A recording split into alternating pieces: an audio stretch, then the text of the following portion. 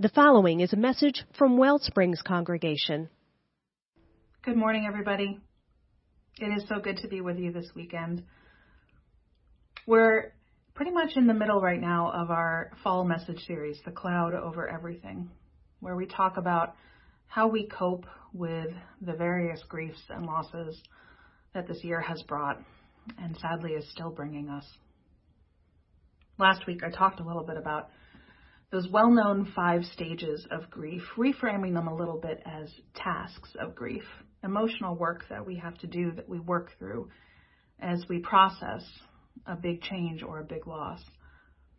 And next week, we're going to hear from Beverly Fox, one of our lay preachers, about a personal story of grief, followed by our annual ritual, our Remembrance Sunday on October 25th that Reverend Ken is going to lead us through in a new way this year.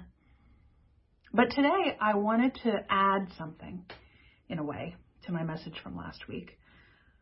Because you see, the 5-stage framework, those 5 tasks of grief I talked about, anger and sadness, denial, bargaining, and acceptance, there was an addition made to the framework by one of the original authors a couple years ago. You might have heard the names David Kessler and Elizabeth Kubler-Ross. I talked about David last week. The two of them worked together to create this framework. And while you may have heard those names, you may not realize that Elizabeth Kubler-Ross was much older than David Kessler. When they began to work together, she was his mentor. She died in 2004. And after her death, David Kessler started to think about, and the more he talked and researched and wrote about this topic, he started to hear these hungers in people for something more than acceptance. Again, the tasks or the stages of grief are not meant to be proscriptive. They're not meant to describe how you should grieve. They are descriptive, right? They attempt to describe what people talk about and express as they move through a loss. And David Kessler started to hear people talking about something that came beyond or after acceptance, something deeper that brought people a sense of peace and the ability to move forward. He started to draft some new chapters about what he called finding meaning, this 6th stage or 6th task about grief. In an interview earlier this year, the researcher and author Brene Brown talked to David Kessler specifically about this new step, finding meaning. And he talked about the strange ups and downs that he had even been through in his own life with this work. A few years after David Kessler started drafting those chapters, his own son, also named David, died unexpectedly at the age of 21. David Kessler said, in those first few weeks after this happened, all I felt was pain.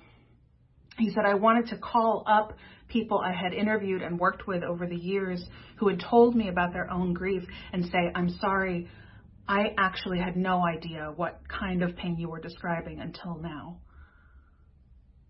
He actually describes finding those draft chapters about how we find meaning after a loss and throwing them into a drawer and shoving the drawer closed and saying, no, not right now. Finding meaning may not be the task we need at first. And it's a tough needle to thread, he admits. Finding meaning is not about saying, I'm glad this happened. It can never be about rushing people to make sense of something or say that their suffering was for a purpose. But when it is the organic work that we crave, when we hunger for a sense of meaning, when we realize that that will help us move forward, it's okay. It's okay to look for that and to find a way to make a deeper meaning out of what's happened to us. Over time, David Kessler realized that this idea of finding meaning was even starting to weave its way into his own life. He said it didn't take away the pain of his son's death, but as a sense of greater meaning around it began to emerge, he said it was like a cushion for the pain, one that wasn't there before. You can imagine that, right? If you're sitting on a hard seat, let's say, and you have a deep bruise on your hip bone, that pain grates. But when you add a cushion, the core injury is still there, but you have something to sink into. The pain is eased. And when you're really in pain, you know that easing the pain, it makes a difference. I think about that sometimes this year when, in small ways, right, we're struggling. We're on yet another Zoom call, maybe our fourth or fifth in the day. But then somebody holds their pet or their baby up to the screen, and for a moment, that pet or baby is the star. It's a cushion. Makes it a little easier. Every time we get creative and find a new safe way to get together with someone, every time we get creative around Halloween and we build our air guns or our chutes for a candy to hand out, maybe even this year you've been able to watch a friendship or a connection blossom that you didn't have before all this started. It doesn't take away the pain of what's happening, but it is a boost. It's a cushion. The poet William Blake wrote what might be one of the most well-known verses about this strange place that we sometimes find ourselves in, when we encounter joy in the midst of sorrow, and both are true, right? Both are there at the same time. He said, "Joy and woe are woven fine, a clothing for the soul divine. Under every grief and pine runs a joy with silken twine. It is right, it should be so. We were made for joy and woe. And when this we rightly know, through the world we safely go." I love that ending. We were made for joy and woe, and when this we rightly know, through the world we safely go. Not everything is just fine, bro, right? Not then our bank accounts will grow, but yes, through the world we safely go. In the interview, Brene Brown asked David Kessler something else I've been wrestling with this year. It's a question that I've had, but it's also one that many of you have brought to me. She asked him, how can we support each other when we're all going through it? How, in a situation where everyone is struggling, can we make space for each other's struggles, right? When we're all up in this together, is it even possible for us to help each other move through this grief that we're all experiencing? David responded to her not exactly with a straight answer, but in much the way that Jesus in the New Testament would respond to hard questions. He told her a story. It's a story you might have heard before. It's often called the parable of the long spoons, an ancient story attributed to a rabbi in Lithuania, with versions of it from folktales in Germany and Romania, threads of it going all the way back to Aesop's fables in ancient Greece. An old wisdom story. In this parable, a man is led into a great banquet hall. And the hall is filled with the smell of a delicious meal. And in the center, right in the middle of this hall, there's a huge pot, and it's filled with hot, hearty, delicious stew. All around the pot, people are gathered to eat. But the man notices that the people all look hungry. Worse than that, they're gaunt. They're starving. The man notices that each of these people gathered around the pot is holding a spoon. But the spoons are long, very long. Let's just say they're 6 feet long, just for fun, right? And as each person scoops up the stew with these long spoons, there's no way to get the far end of the spoon back into their mouth. Then the man is taken into another room in the same hall with another huge pot of delicious, hearty stew. But in this room, the people gathered are laughing. Their cheeks are flushed and their bellies are full, and each of them has that same 6-foot-long spoon in their hands. But as the man watches them, he begins to realize the one difference, the only difference between those two rooms. In the second room, the people are using their long spoons to scoop up the stew and then reach across the pot to feed each other. That question from Brene Brown about how we help each other when we're all sitting here struggling. David Kessler says, look at that story, those two rooms, same circumstances, same obstacles that everyone is dealing with. The difference, he says, is something very simple.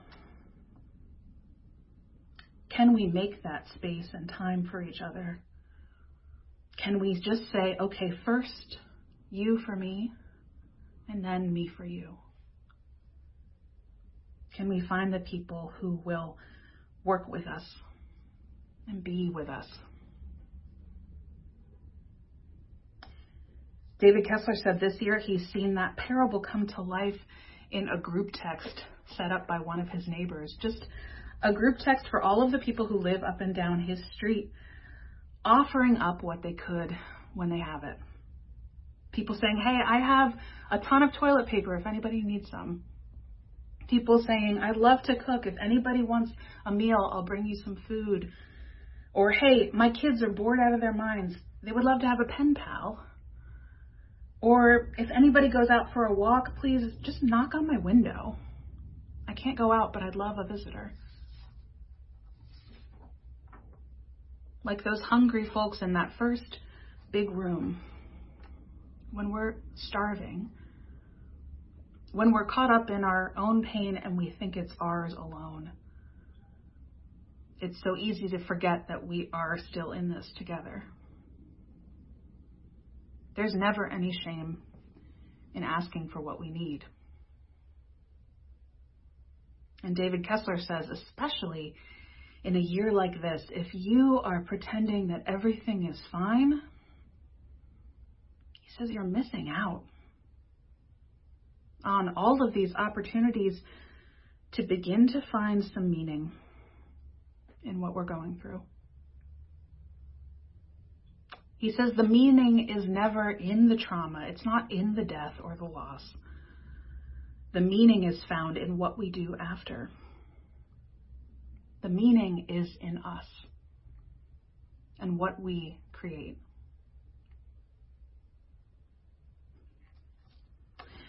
For most of the year so far, I'll be honest, I have been so grateful that this is my job. It's reassuring for sure to find that in a stressful time when so much has changed, I really do love what I do. But also, I confess, there are days when I have wished that finding meaning was not a part of my job description. Because you can't rush it. I mean, I try my hardest. I know Reverend Ken and our lay preachers do also, but we can't produce meaning on a weekly schedule. It doesn't work that way. We live with it. We live through these times. And if we keep a watchful eye, if we are looking and praying and hoping for that meaning to emerge, we wait. We wait for it to show up. I do sometimes feel like I'm in that banquet hall just saying, I can't eat with these spoons, right? like I'm limited in a way that I have never quite been limited before, and it can feel so overwhelming to try to plan for anything or think too far into the future. Maybe you felt that way too. Like you can't eat with these spoons. As you think about a whole school year ahead of us, or gosh, as you think about your professional goals or your retirement goals or your personal goals and what this situation is doing to your progress, or how all this change is going to impact your health or your quality of life in the years that you have left. God, even just Thanksgiving plans, right? Don't even get me started yet. We've barely figured out Halloween. We've all got some long spoons in our hands. We're all coping with an ongoing challenge and trauma. And we don't know what the meaning of all this will be in the end.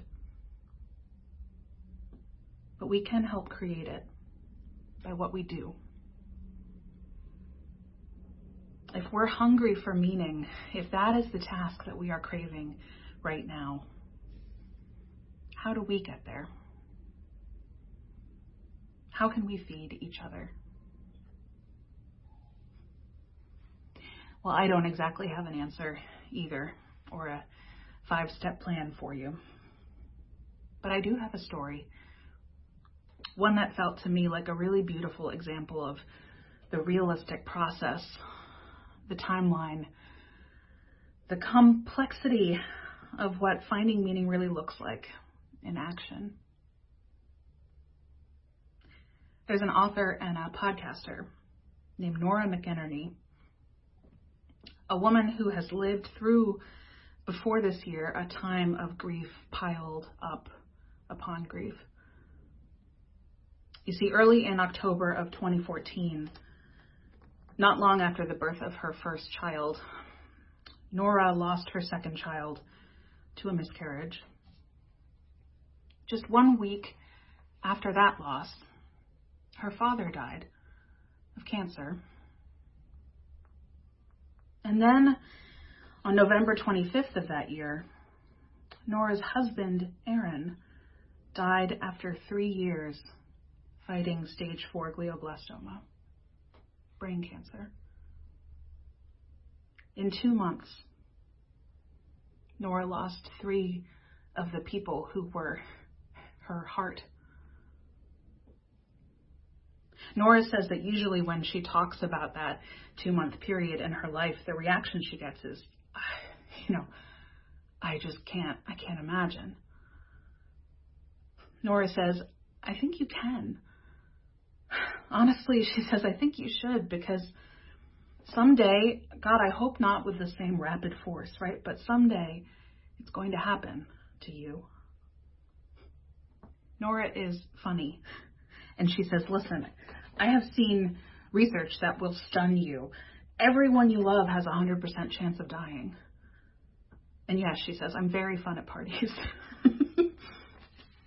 Nora has shared her story in books, in videos for campaigns around mental health and resilience and coping with grief, and in a TED Talk a few years back. In that talk, Nora says, I've remarried a very handsome man named Matthew, and we have 4 children in our blended family. She says, we live in the suburbs of Minneapolis, Minnesota. We have a rescue dog. I drive a minivan, like the kind where the doors open and I don't even touch them. By any measure, she says, life is really, really good. But I haven't moved on. She says, I haven't moved on. And honestly, I hate that phrase. Because, she says, moved on says that Aaron's life and death are just moments that I can or should leave behind. But I can't do that. Nora says, when I talk about Aaron, I slip so easily into the present tense, and I thought maybe that was weird, but then I noticed that everybody does it. It's not because we're in denial. It's because anyone or anything meaningful that we lose is still present for us. She says, when I say, oh, Aaron is, it's because Aaron still is. And not in the way he was before, which was much better, for the record. It's just that he's indelible. He's unforgettable. And so he is present for me. He's here, Nora says, in the work I do, in the child that we had together, in these 3 other children I'm raising who never met him, who share none of his DNA, but who are only in my life because I had Aaron and lost Aaron. He's present in my marriage to Matthew because Aaron's life and death made me the person that Matthew wanted to marry. So I have not moved on from Aaron. I've moved forward with him. Nora McInerney says, now more than ever, she's aware that all day, every day, terrible things are happening. All around the world, people are experiencing formative and traumatic losses every day. As part of her job now, hosting a podcast about loss, she says, I talk to people about the worst moment of their lives sometimes. I talk to people about their grief, and none of them have closed themselves off around this loss and made it the center or the entirety of their lives. Their worlds keep spinning. But they do talk about their losses as being with them still. Because these are the experiences that mark us and make us, just as much as the joyful ones do. Nora says, we don't look at people in the midst of joy and tell them to move on. Right? We don't send a card like, congratulations on your beautiful baby, and then 5 years later think, oh my God, another birthday party? Like, okay, we get it. It's 5, right? The great joys and the great losses. These are the experiences that mark us and make us. What's happening now for all of us, it is marking us and making us. And there will come a time when we know just how. Maybe we see some threads already. Maybe you see some clues already as to how this year is changing us, changing you. Even though we never would have wished for any of this to happen, maybe something is changing or growing inside of you because of what we're going through this year.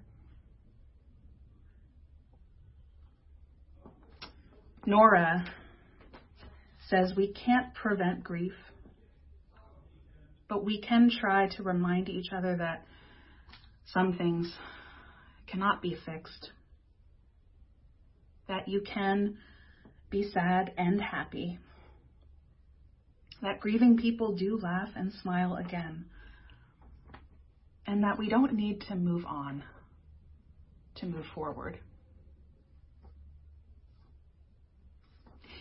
Nora met Matthew, her current husband, who she admits doesn't love that title. She met Matthew, and she says, there was this audible sigh of relief from my friends and my family, like, whew, it's over. She did it. She got a happy ending. Nora says, that narrative is so appealing even to me, but it's not true. I didn't get a happy ending. I got another chapter. I opened my heart, she said, to Matthew, and suddenly my brain was like, would you like to think about Aaron now? Like just past, present, future, get in there all at once in a big jumble. And all of a sudden, she said, I realized both plots were unfurling at once.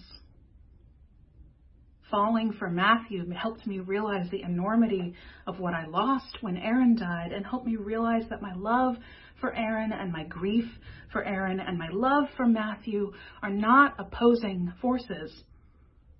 They are strands to the same thread.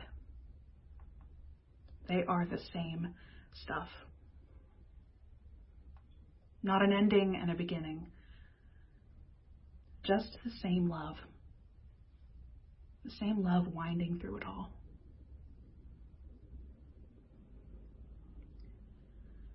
Joy and woe are woven fine, a clothing for the soul divine.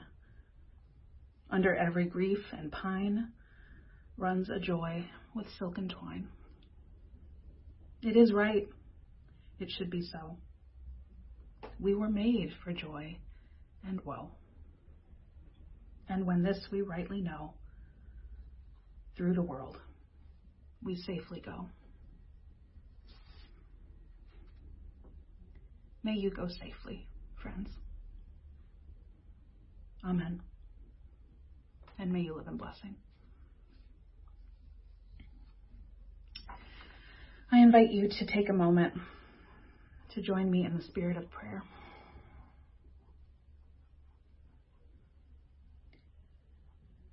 God of our hearts,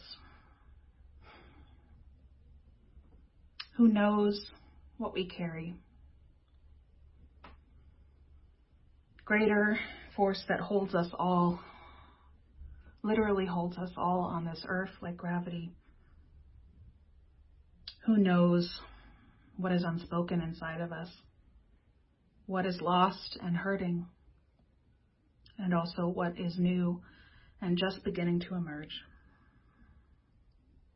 May we find that space just as you hold us, to hold ourselves with so much tenderness in this time, to allow ourselves to feel the jumble of feelings, the mix of joy and woe, the mix of despair and hope, not to judge ourselves or each other for how we are feeling, but only to greet ourselves and each other with love. And to let that be our guide for the choices we make, for the actions we take, now and in the days to come as we create something we can't yet see in full, but that we can trust in part. For the prayers that I've spoken and for the prayers that everyone gathered with us this morning holds on their hearts, we say amen. If you enjoyed this message and would like to support the mission of Wellsprings, go to our website, wellspringsuu.org. That's Wellsprings, the letters uu.org.